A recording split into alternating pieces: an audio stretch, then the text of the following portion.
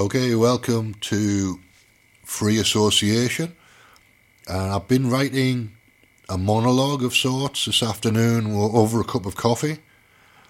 And it took me 2 cups of coffee to get about 12 minutes worth of monologue written, which isn't too bad. That's just over £5 in coffee. One of them was a freebie though. If I'd been paying for it, it would have been £5.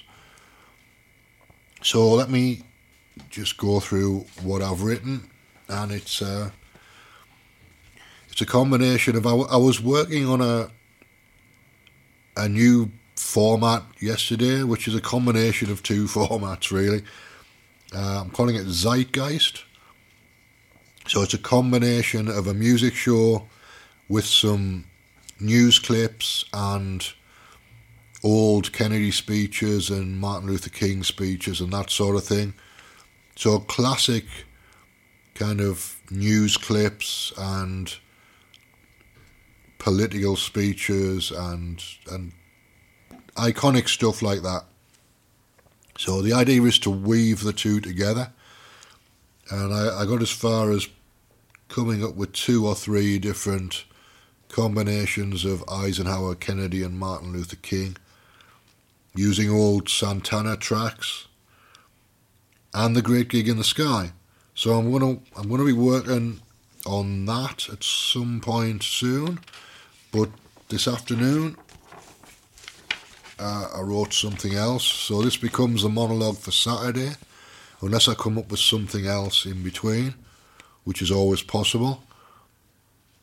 So somebody last week in the chat room on Saturday afternoon said variety is freedom, because I was talking about doing a lot of different types of shows rather than just one show that repeats every single week with a little bit of variation. There's always variation in them, but I don't want to keep doing the same format exactly the same way. So what I want to do is change the content, but also potentially change the format a little bit as well. So variety is freedom is where I started from. Freedom of choice. So to some extent freedom is choice, but choice can be conscious or unconscious. Conscious choice is fairly obvious. It feels like a personal decision. Whether it is or not, I'm not altogether sure, because a lot of what's happening is unconscious. So unconscious choice, it shows up as synchronicity. It's you go where the next thing is to go, which is the way that I do my Saturday nights usually. So then I was asking a question about, is everything synchronicity? Is synchronicity an emergent property of a complex system? So the answer is probably yes to that. And synchronicity is pattern recognition, is pattern matching. Pattern matching is also related to paranoia, incidentally. So the 2 things, synchronicity and paranoia, are 2 sides of the same concept, which is pattern recognition. So then I moved on to thinking about synchronicity on an individual level, which I've talked about, on a community-wide level or a tribal level. So on a tribal level, it looks like a political process. On a national level, it looks like a combination of political processes and social processes and all of those things. On international level, it looks like negotiations between nations for trading agreements and that sort of thing. Passport arrangements, arrangements between European countries for paying out pensions and stuff like that. On a global level, it amounts to negotiations and conversations between the World Health Organization, United Nations, all those types of multinational organizations. So the idea of synchronicity at a global level is that there's a process which produces the next thing that happens. And some of that is conscious, some of it isn't conscious. But it looks from the outside as if it's conscious, and it looks from the inside as if it's conscious.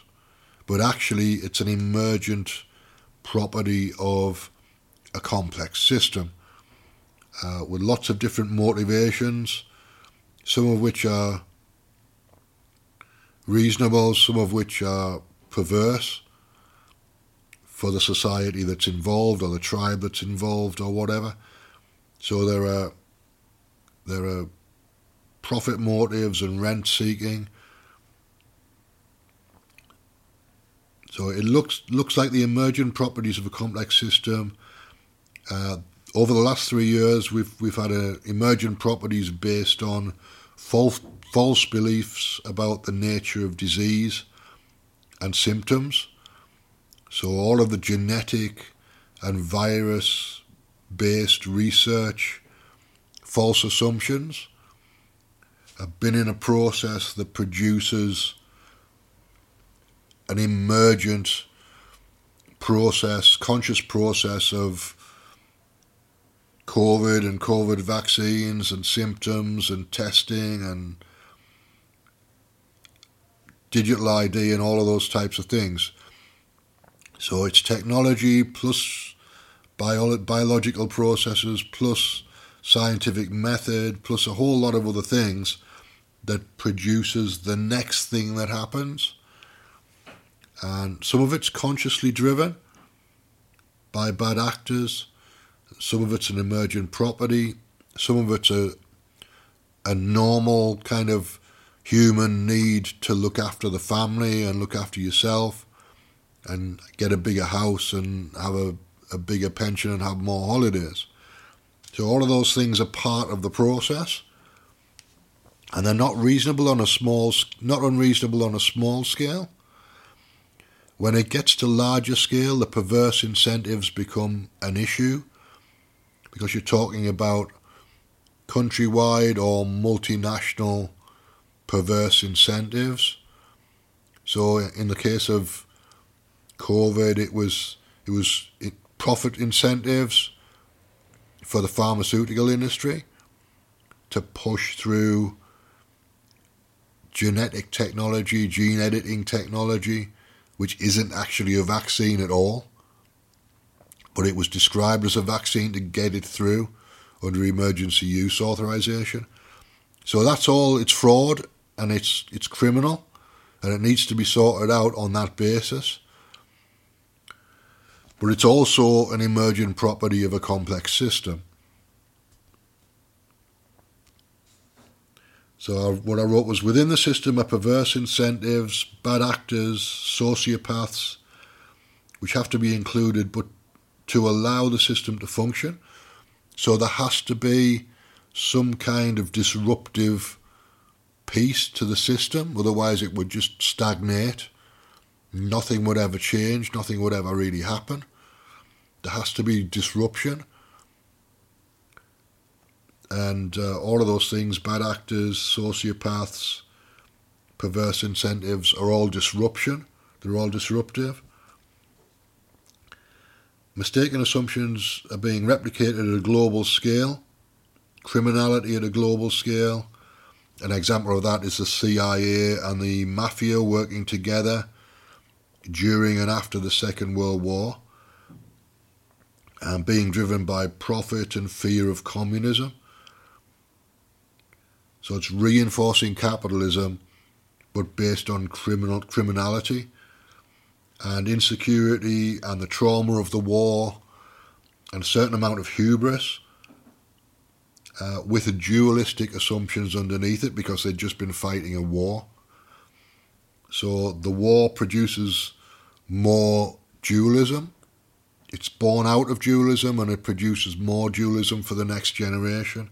And it takes 3 generations for the trauma of war on that scale to play through. So we're still in the middle of it, basically. We're only 70 years on, 80 years on from the Second World War. So we've still got another generation to play out, and we've got another harmonic of that process rolling through now. So there was a technocracy in the 20s and 30s, the 1920s and 30s, which is coming back along with the trauma from the Second World War, and it's playing out as a response to communism, followed by a period of calm, and then a period of transhumanism, which is technocracy and eugenics combined. So it's a combination of the things that were there 100 years ago. So we're still living in the trauma of human consciousness on a global scale. It's in the collective unconscious. So I was thinking about how to remove it from the collective unconscious. But how much of it is projected out? How much of this is my projection of my own trauma is another question that I was asking myself. So the next part of this is psychological splits being projected out and the absence of psychological splits, so monism and dualism. So if there's no psychological split, then you can integrate the world, you can integrate what looks like good and evil into a process. And in both of these cases, we're assuming imagination creates reality. In the case of dualism, the assumption is reality is good and evil, and that produces a need to protect yourself against the perceived evil, the perceived threat. And if you protect yourself, then you become somebody who's dangerous to somebody else, and they have to protect themselves, and the whole thing gets manifested out as good versus evil, but it starts from the perception of an external threat that maybe doesn't exist. Once the process is in motion, it starts to exist, but it didn't begin that way. So the perception of good versus evil produces the manifestation of good versus evil. So that can play out as disease and vaccines. Viruses are basically a different word for evil spirits. And if you've got an evil spirit that produces disease, you need a counter to it. If viruses don't exist, which they don't, and they don't produce disease, then you don't need to counter it. You don't need to protect yourself against something that doesn't exist. Same thing applies in war and conflict. Its perception of an invisible enemy is what was happening during the Cold War. So from the monist perspective, again, the assumption is imagination creates reality. My assumption is everyone and everything is God or good. So if there's nothing to protect yourself against, then everything is basically good. There might be some subcategories of good that aren't as good as other things that are good, but they're not intrinsically evil. They're just manifestations of a process of good and evil within the context of the whole system, which is good. So without the need to protect yourself, you just manifest good. You perceive good everywhere in various forms. Even when it looks like it's not quite good, there's still some good in there. And from a monist perspective, you can accept everything because it is what it is, and question everything. So I'm not sure how much of what's being manifested in the world is based on monism and how much is based on dualism, how much is based on the psychological split that produces dualism. So I've kind of made an assumption that it's 25-75. So 25% monism, 75% dualism, but that's all open to discussion. I don't have a clue really. I just had to make an assumption to get started on, and that's what came into my head. So I was thinking about the process, and the process as we're going through it at the moment is it's dualism being made conscious. So it's a subconscious dualism that was manifesting, being made conscious, and then once that's being made conscious, then the split can be healed. So once you start to see the enemy, you can start to think about whether it actually is an enemy or not. Sometimes it might be, sometimes there might be a genuine threat there. At other times it's a projection of the split, the psychological split. But once the dualism is conscious, then it can be transformed, it can be translated reframed into conscious monism. And conscious monism is a way to heal the trauma that produced the dualism in the first place. So, and then once that's happened, then it'll become unconscious monism as opposed to unconscious dualism, which is what it is at the moment. So that's the way that I think the process is going. It took me 2 cups of coffee to come up with this stuff, so I'm hoping it's going to be valuable to somebody.